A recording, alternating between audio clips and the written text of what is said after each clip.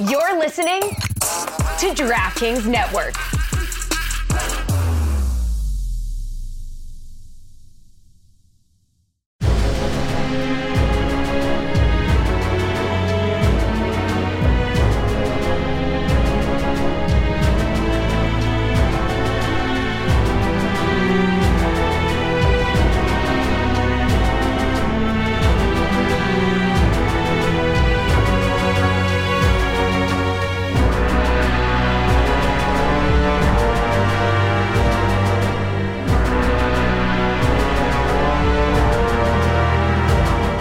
Welcome to, for now, the last episode of Rule of Two for the year 2022. My name is Amin Elhassan. No, my name is Darth Amin. I'm really tired, as you can probably tell. That right there is my apprentice, Darth Cornpuzzle. Sounds like you've been listening to Dr. Gorst's remixes. Oh my God, me and Bix just completely fried. I'll be honest, with the holiday, with the World Cup, with the 8 billion other podcasts I had to do, I was not able to take the usual rigorous notes. I'll do my best to serve as your apprentice here, man. Yeah. We'll get through this together. I'll carry you onto the ship to get us out of here. So it's a pretty Ferrix-focused finale. All our characters in the same place. Do you want to just start with your general thoughts and feelings coming out of this 12-episode ride, I mean? Excellent. It was excellent. It was everything I wanted Obi-Wan to be. I wanted it to be like this. I wanted the Inquisitors to be nuanced, multidimensional. I wanted the cat and mouse game, right? The idea of a Jedi being hunted. What's that like? That's what I wanted. And instead I got an amusement park ride. And in Andor, we got all of that stuff. We've talked about it several times. Such a well-made television show. Forget about Star Wars. Forget about canon. Just a well-made television show with multi-dimensional characters, with intriguing plot lines, and with a story that was told perfectly, Maze. I walked away from this episode saying, wow, they nailed this shit. I mean, they nailed it right between the eyes. As you said, most of the episode takes place on Ferrix. We get a little bit of stuff on Coruscant, including Mon Mothma having a conversation with her husband about his gambling habits. Perrin, you're gambling again. He's gambling again. And she tells Perrin to take it to Canto Bite. Shout out. Love a good Canto Bite Easter egg. Canto Bite, of course, is the planet from Last Jedi where it's basically Star Wars Vegas. We've had Star Wars Miami, that's Star Wars Vegas. The question I have before we get to Ferrix, given that this scene on Coruscant was pretty short, we find out that her driver, surprise, surprise, is an ISB informant, as he later on tells Doc Brown. The reemergence of Doc Brown. It's been a while. Tells Doc Brown what he overheard them talking about and about credits, missing credits, and all that stuff. And so I ask you, Darth Cornpuzzle, do you think he did that shit on purpose? Absolutely. What do you mean? She's coming up with another cover. Right. We see in the other silent scene that she's moving forward with the arranged marriage with Davos Skulden. Betrothal. But yes, this right here with the driver and loudly, publicly dressing him down for gambling, which Perrin denies fully, and he should, because he's not, because she's making the whole thing up.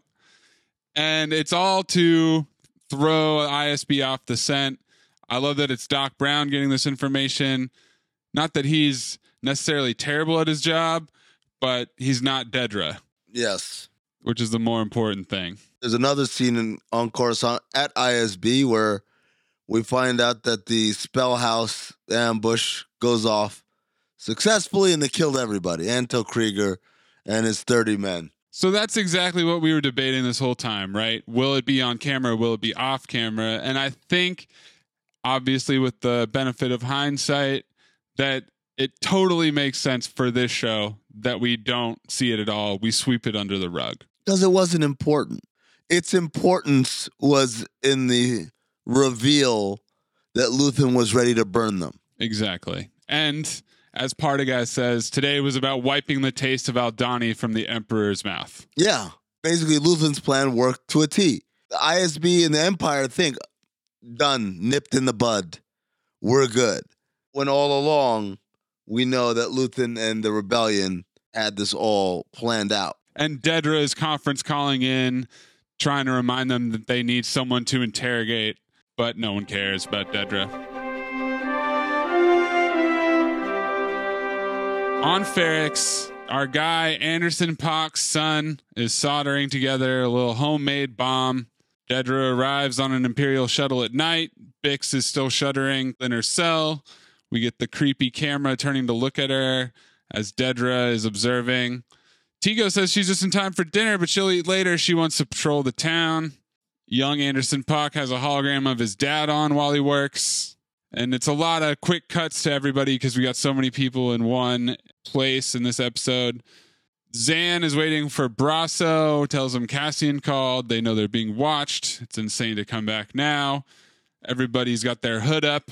That's all you need to maintain a low profile, as we've learned from House of the Dragon. And as we keep seeing in Andor, we got Cinta following Dedra and her undercover escort. Then we've got this guy Nurchi who's chatting up Zan, getting him drunk. Oh, no. If you remember, Nurchi was the guy in episode 1 who cornered Andor and hassled him about owing him money, had the big alien with him Right. as muscle, and then the alien reveals, they're like, oh, he just told me to stand right here. So we kind of know that Nurchi's a piece of shit already. And we know that Brasso is a loyal friend. Remember, he was the one that confirmed Cassian's alibi. We talked about earlier, when we had these 3-episode arcs, that at some point everybody was going to be all together. And sure enough, here for the funeral of Marva, we got the ISB people we met in episodes 4, 5, 6. We got the Ferrix people we met in episodes 1, 2, 3. What's left of the Aldhani squad. We got them all. We got everybody here. The only person that wasn't there probably was someone from the prison. Melshi. Yeah. He's off letting people know that people are being imprisoned and they're not getting out. Yep.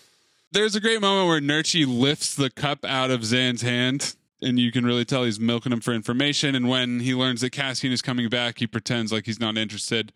That's when we get the scene with Mon and Perrin. Vel is waiting for Cinta, who's locked in on her spying. No one picked her up from the airport, and she's a little salty, I mean. Oh, my God. Vel, get a grip. Good to see you, too. She's so annoying. Lots of silent, longing glances here. Things are not going well. Cassian is sneaking around at night. There's a nice little flashback Poppy Talk moment where he finds Clem Andor's brick. Yep. Teaching him about how to clean equipment. Talks about the follies of capitalism. People are always buying new stuff, Yeah. They don't look down. They don't look past the rust. Not us, though. Eyes open. Possibilities everywhere. So the rust. Rust seems to be a big theme in this episode, and also Yes. Ferrix, because it's such a worker planet. And the name Ferrix, which is very close to ferrous, which is the Latin word for iron. Wow. Yeah. Look at that. Look at that connection. What would you call Ferrix? Would that be Star Wars Detroit or Star Wars Cleveland? Star Wars Pittsburgh? I think Star Wars Detroit is pretty good, but it's somewhere in the Rust Belt, right? Gotta be. Gotta be. Just the Star Wars Rust Belt. I Yep. think that's the entirety of it. The Star Wars Midwest.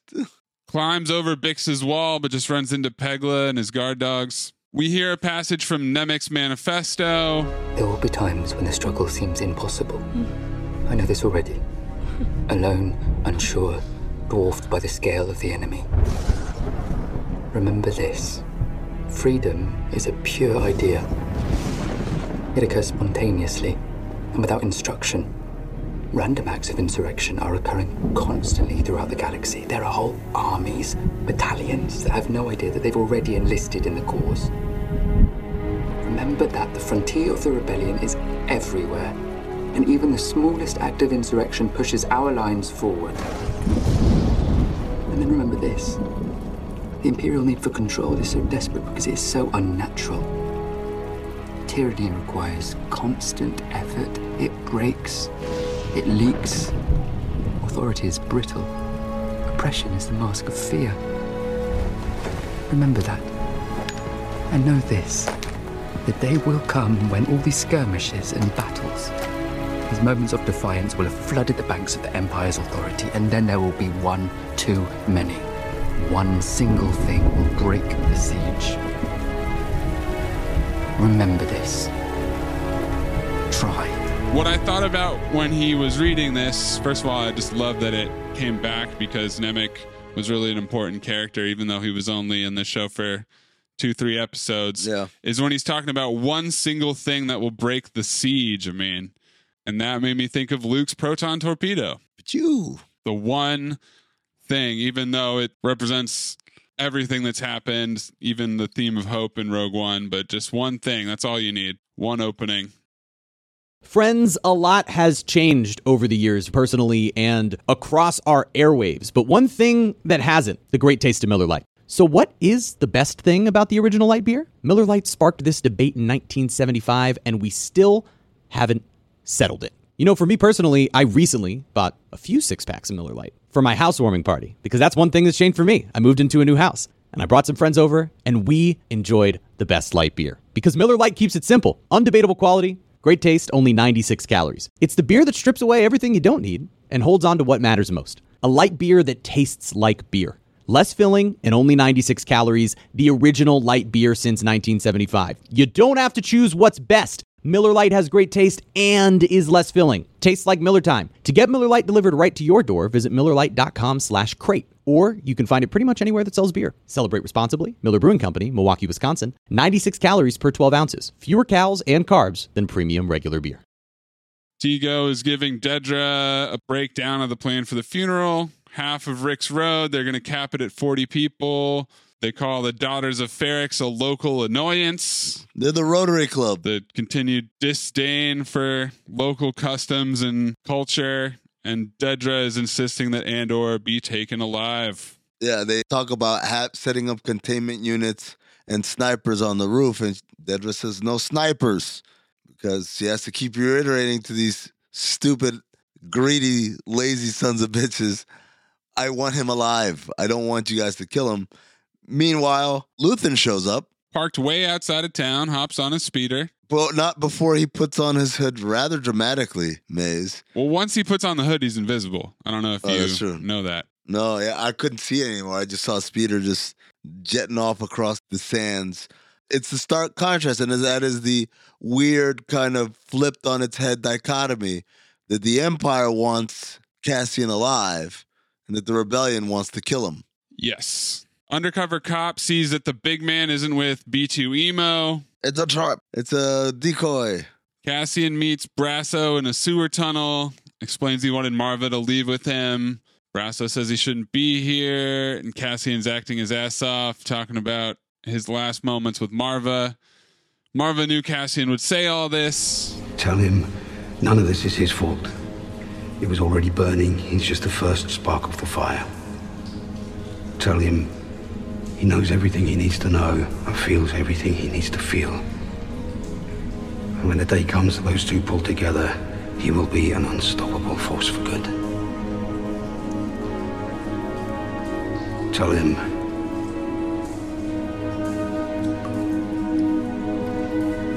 I love him more than anything he could ever do wrong. Do you think Cassian is an unstoppable force for good in Rogue One? Is that how you describe him? No, but that's the thing your mom tells you.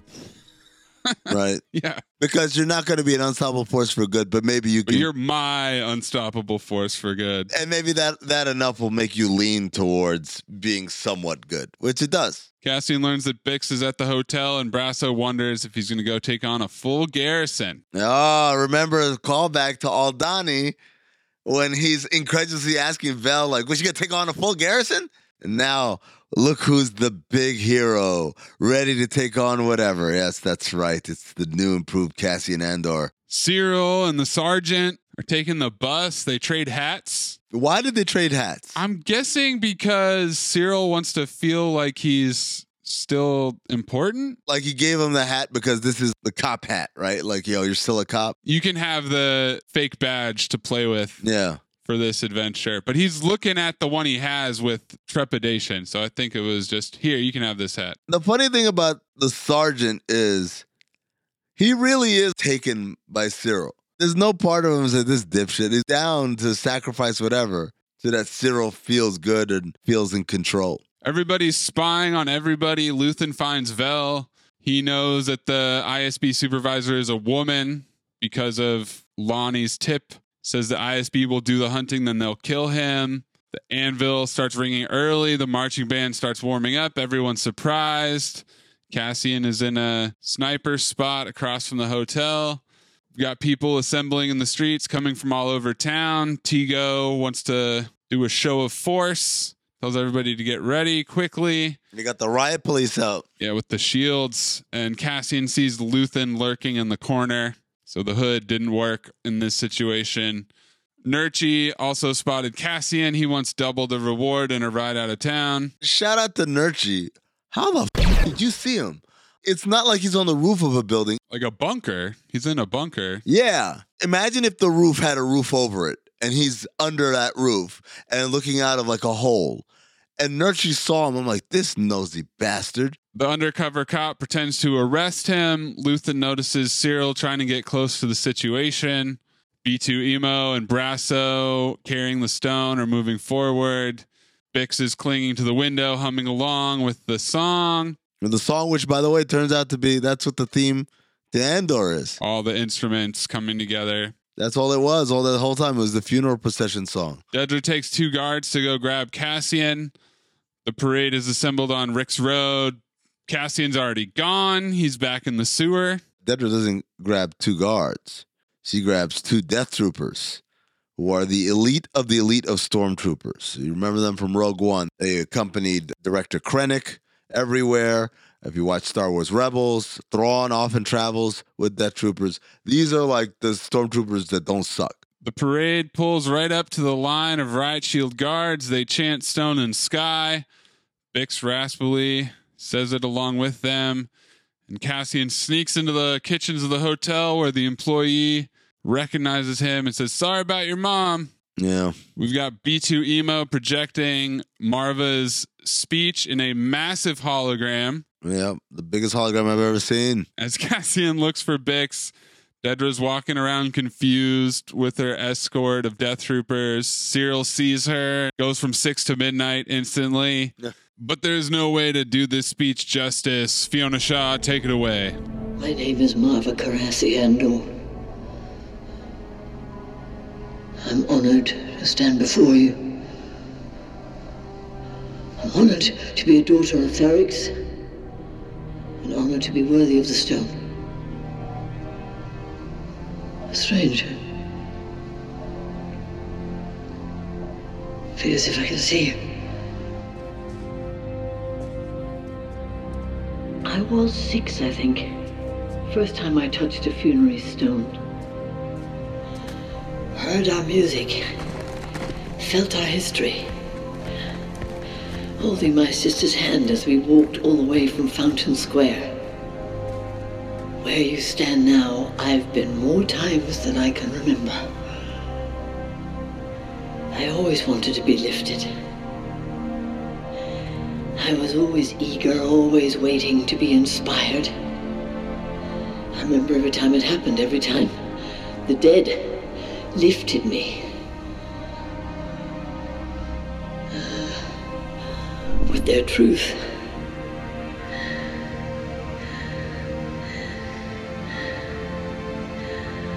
And now I'm dead. And I yearn to lift you. Not because I want to shine or even be remembered. It's because I want you to go on.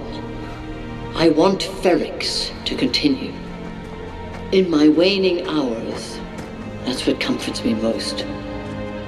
But I fear for you. We've been sleeping. We've had each other and Ferrix, our work, our days.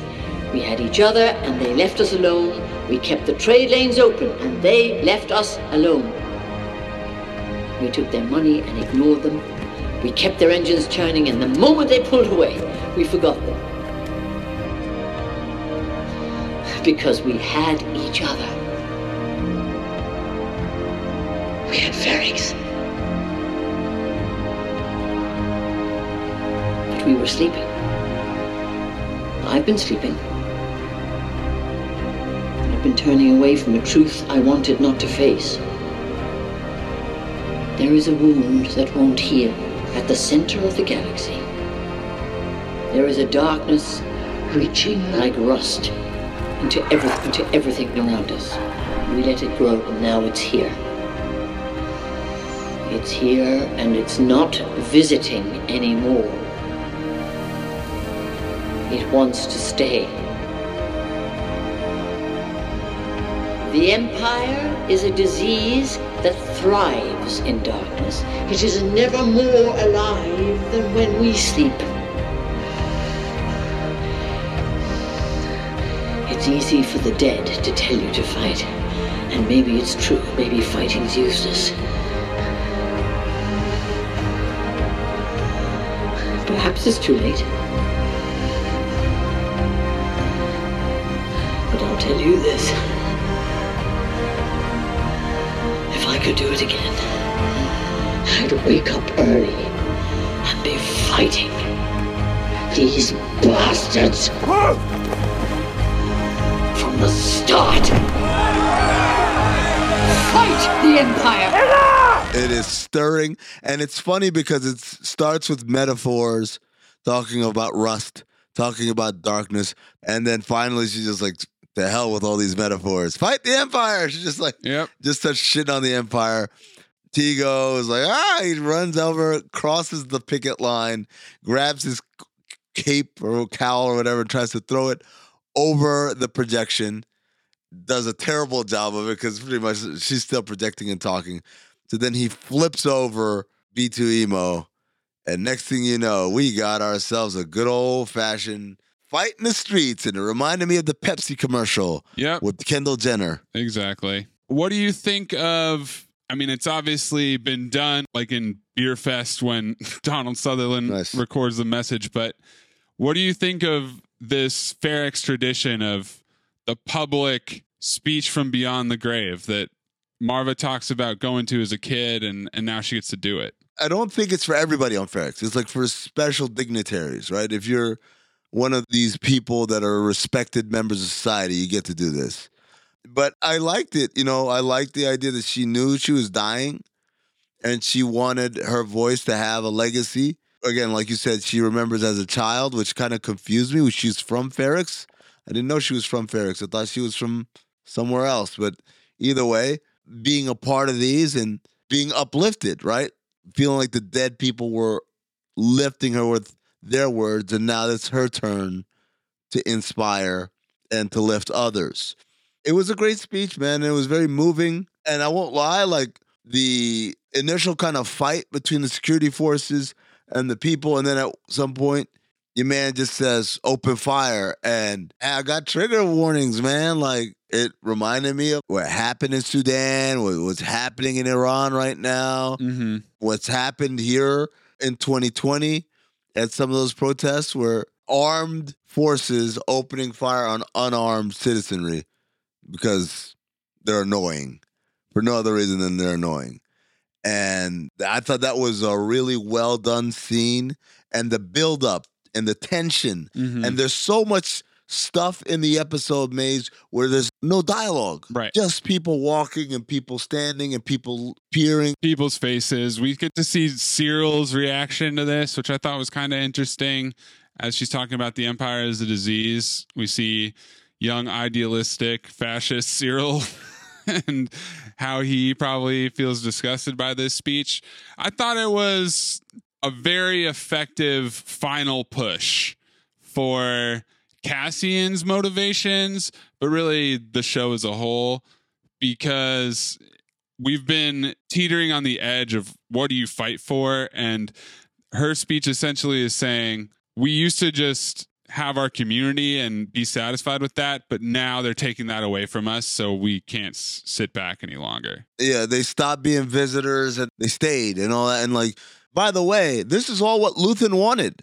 Right. If you remember his conversations with Saul, his conversations with Mon Mothma, it's all about chess matching, chess moving the Empire into becoming more draconian, more restrictive, more oppressive in order to push people past their limit.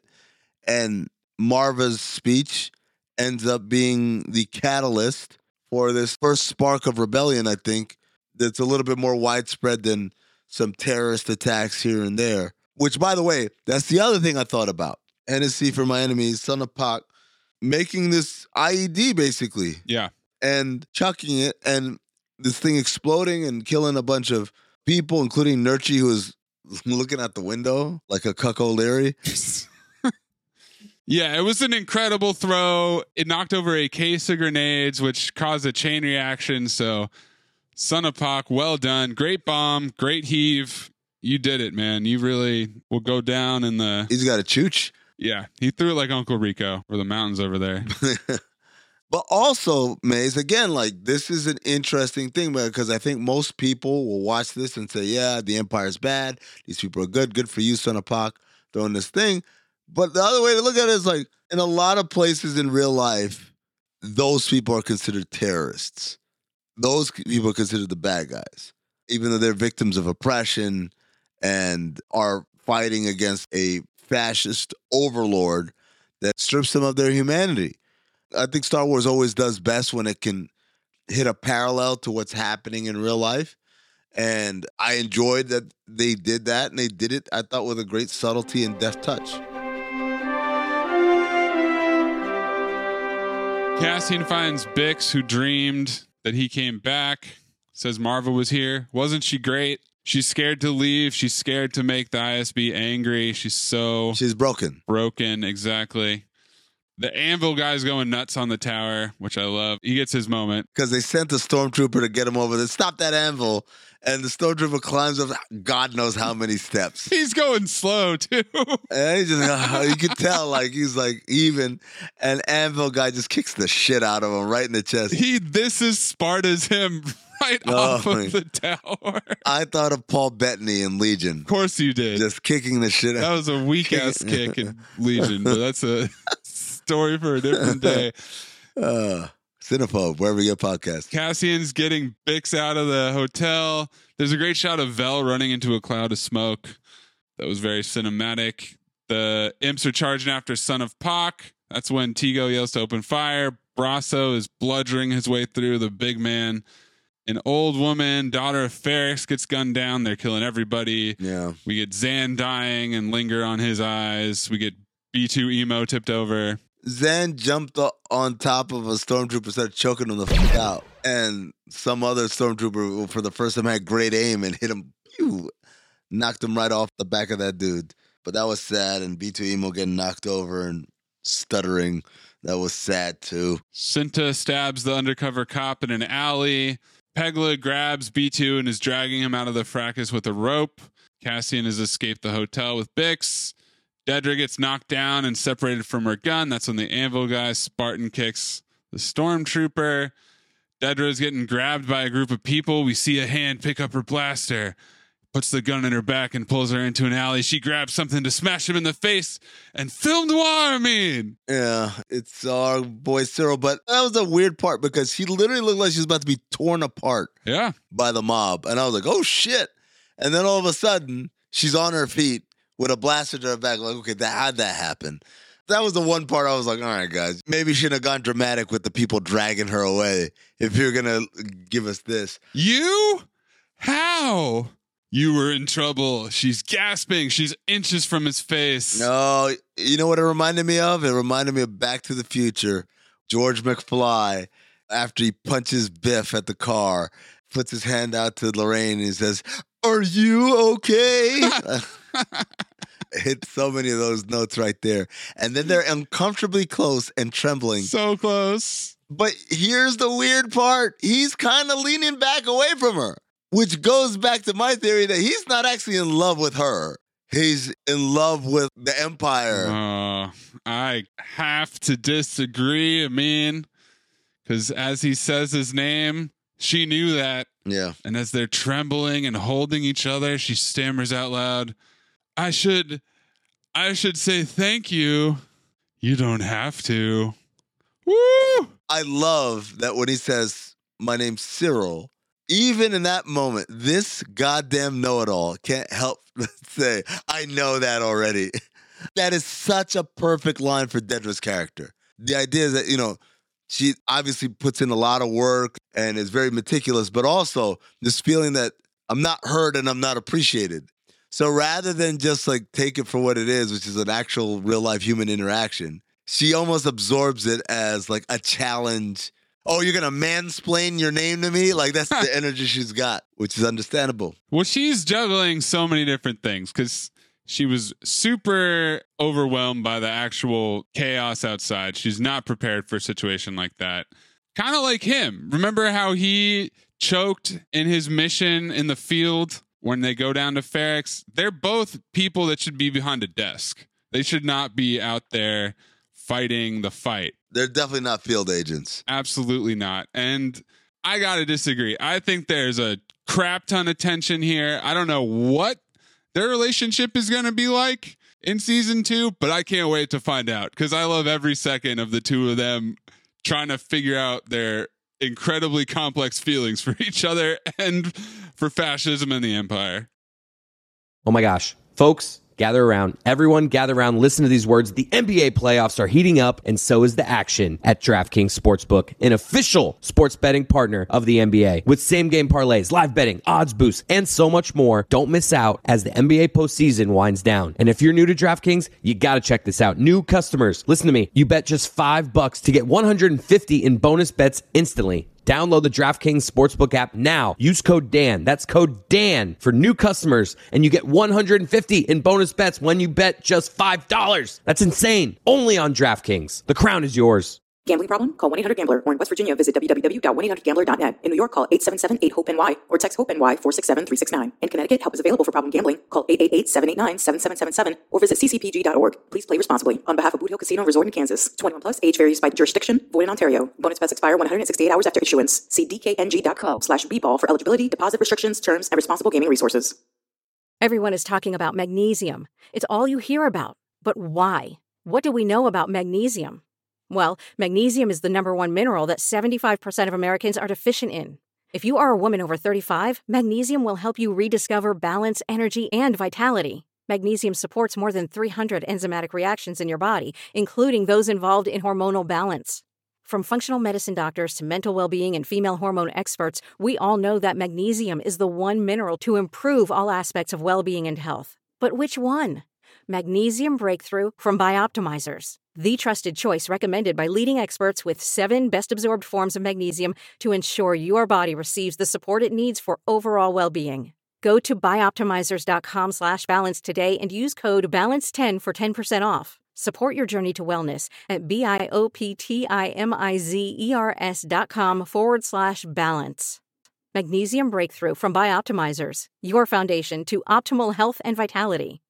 Luthen's watching the chaos. Vel and Cinta are packing up in a hurry. Vel's worried that Cinta's bleeding, but that's not her blood, Amin. No. She killed a guy. That's right. Cinta's a goddamn machine, ain't she? Yeah, she's nonstop work. Business is business. Definitely going to get more action from her in season 2.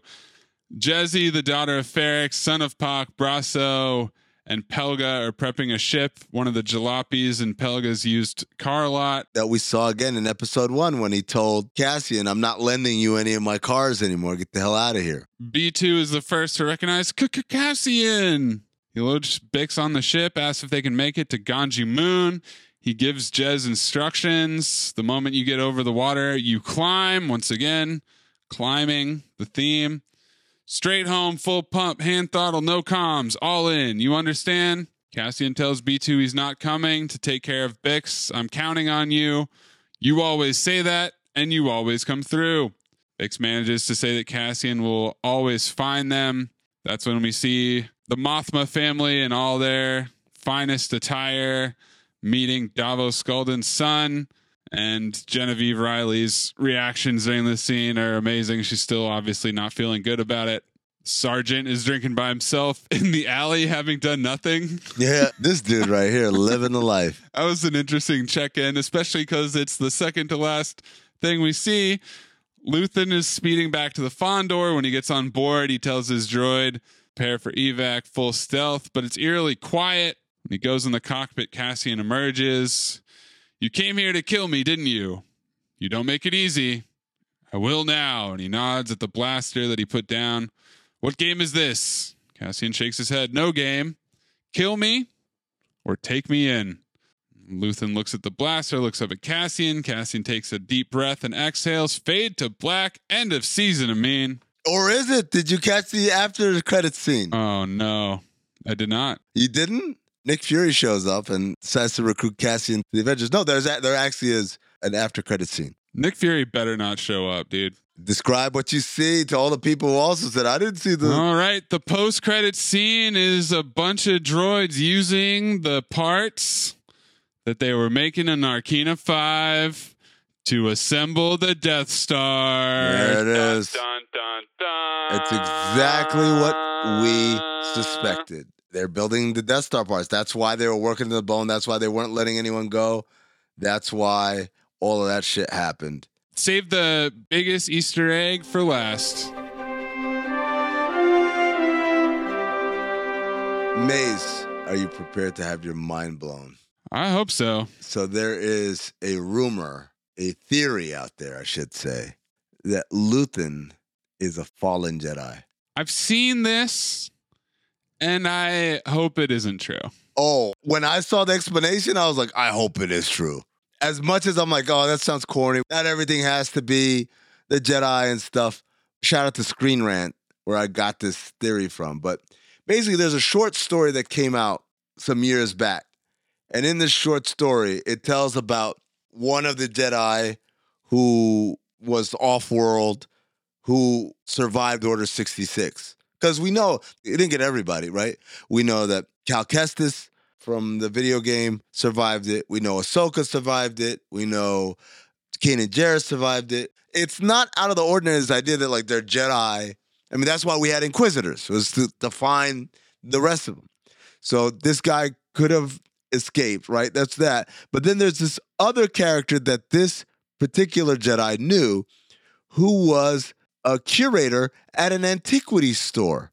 An antiquity store that collected, get this, Jedi relics. The curator ends up dying. But the theory is that this guy basically assumed his identity in order to, A, have a bunch of shit around in public and not be questioned, and B, continue to, like, plan. So there are all these little hints and clues, right? Again, Jedi relics, the mask from the Jedi guards, the tablet of the father, the son, and the daughter, right? The holocrons in the back. So we said, well, maybe they're not real holocrons. But as it turns out, if they are real, that would be a great thing, because we know that much like Hitler in World War II, the Emperor was obsessed with collecting all these artifacts, all these Sith artifacts, all these Jedi artifacts, and a lot of Jedi artifacts were destroyed. Well, if there were a Jedi living in Coruscant who had all these Jedi artifacts, why wouldn't he have been detected? And it turns out items that are, or things that are deep in the dark side have a clouding effect. So having the Sith holocron there actually creates interference that would not have him picked up. It's the same reason why Yoda was not found on Dagobah. He chose Dagobah specifically because of the cave. The cave was very strong in the dark side, and he knew that signal would interfere and basically cloak his presence there. But they go on. Luthen talks about fighting the Empire for 15 years. But 15 years ago, the Empire was just the Galactic Republic turned into the Galactic Empire. Why would he be fighting against the Empire? Unless he was a separatist, but he wasn't a separatist. The only way you would be fighting against the Empire, not being a separatist, is if you believed that they did something wrong. How would he know they did something wrong when most people in the galaxy did not know that Palpatine was a Sith? Remember, the idea was that the Jedi became too drunk with power and tried to overthrow the Republic, and that's why Order 66 was carried out. So for him to say, I've been fighting the Empire for 15 years, means he had to have known about Order 66. And then finally, and this one is like the most obvious one. I can't believe it flew past my radar. When he goes to see Saw and they search him and they pull out the cane, which looks a lot like a lightsaber hilt upon rewatch. And he says, either give it back to me or put it down. That's a very odd instruction to give someone for possessing what should be just a regular ass cane, right? Sure. Or a salt and pepper shaker, one of the two. Shout out to Screen Rant. If you watch, he breaks down the whole speech he gives to the ISB agent when he says, what have you sacrificed? And all of it is like Jedi term. The first thing he says I sacrificed was calm, which is where Jedi want to be, in the balance, right? He talks about having to use the tools of his enemy, basically fall into the dark side in order to accomplish what needs to be accomplished. His mind being a sunless space. He's talking about a Jedi who's had to forego his path. So the theory is, it's not that he's like going to pull out a lightsaber and start moving shit with the Force. The theory is he is a disconnected Jedi. Like Cira Junda, he's someone who's disconnected himself from the Force. Like Ahsoka Tano, he's no longer a Jedi, but he's still fighting for the thing. I mean, I watched it, and at first I was like, come on, man. When they talk about like the curator and stuff like that, seems like a stretch. But then when they start getting into like all the other shit, I was like, holy shit. It makes perfect sense. Yeah, there's also the kyber crystal that he gives Cassian and the lightsabers on his ship. Those could contribute to that. Why the hell would he have a kyber crystal? Because he's an antique collector. That's true. I am going to argue the other side. I hope that he's not. I hope that this is a man. I hope that it doesn't have anything to do with the Force or the Jedi Order. Just because I like how contained the storytelling is, and I like how it could apply more to an analogy for humanity on Earth. So the idea of then having Luthen, the guy who's the brains behind the whole rebellion, being a secret Jedi, doesn't feel like the type of twist that I need from this show. I think the more accurate thing is to say that he's a fallen Jedi, and that the rebellion itself is built on a lie, like the Dent Act in the Dark Knight trilogy, right? Like this thing that's good and brings about good change, but it's like it's actually built on a lie. This dude who's really an awful person who fell out of favor with the Jedi Order, is the one who is responsible for all of this. And if you want to take it a step further, it's probably why the Rebel Alliance and the New Republic did not last, was not successful, if you will. Any other final thoughts, Amin, till the next Star Wars project? Happy Thanksgiving, everybody. This has been really fun. This is, I think, by far my favorite Star Wars outside of the original trilogy. It surpassed Rogue One. It surpassed Last Jedi, which I still claim was a pretty good movie. The prequels, it's surpassed Clone Wars. It surpassed Rebels. It passed everything for me. Mandalorian, all of it. Outside of the original trilogy, this is the best Star Wars I've ever seen. I'm very thankful to Tony Gilroy, to everybody who was responsible in making this. And I urge Kathleen Kennedy, Lucasfilm, take notes. You can have smart Star Wars. You can have sophisticated, nuanced Star Wars. It doesn't have to be little Leia running like a bingo across the field as grown men stumble upon themselves. I'm really excited for season 2. I think it'll be a lot more fast-paced. It's supposed to cover 4 years, whereas this is supposed to have covered 1 year. I can't wait for Cassian to not necessarily be on the run the entire time and start to flesh out the rebellion a little more fully. Yeah, I want to see how Melshi comes back into play. I want to see what other awful things he's done for the rebellion, because he still hasn't really done too many awful things, right? That he alluded to when telling Jyn Erso what he's done in the sake of freedom and all that stuff. So I want to see him delve into that and get deep into that. Maze, I just want to say one thing. I told people at the beginning of this is the last one for 2022. And if you hated Rule of Two, I'm sure you're really happy. If you love it, you're sad. But sad people, don't be sad for long. And happy people, hold that joy. Because Bad Batch drops January 4th, Maze. And it's 16 freaking episodes. We're back, baby. I'm gambling again.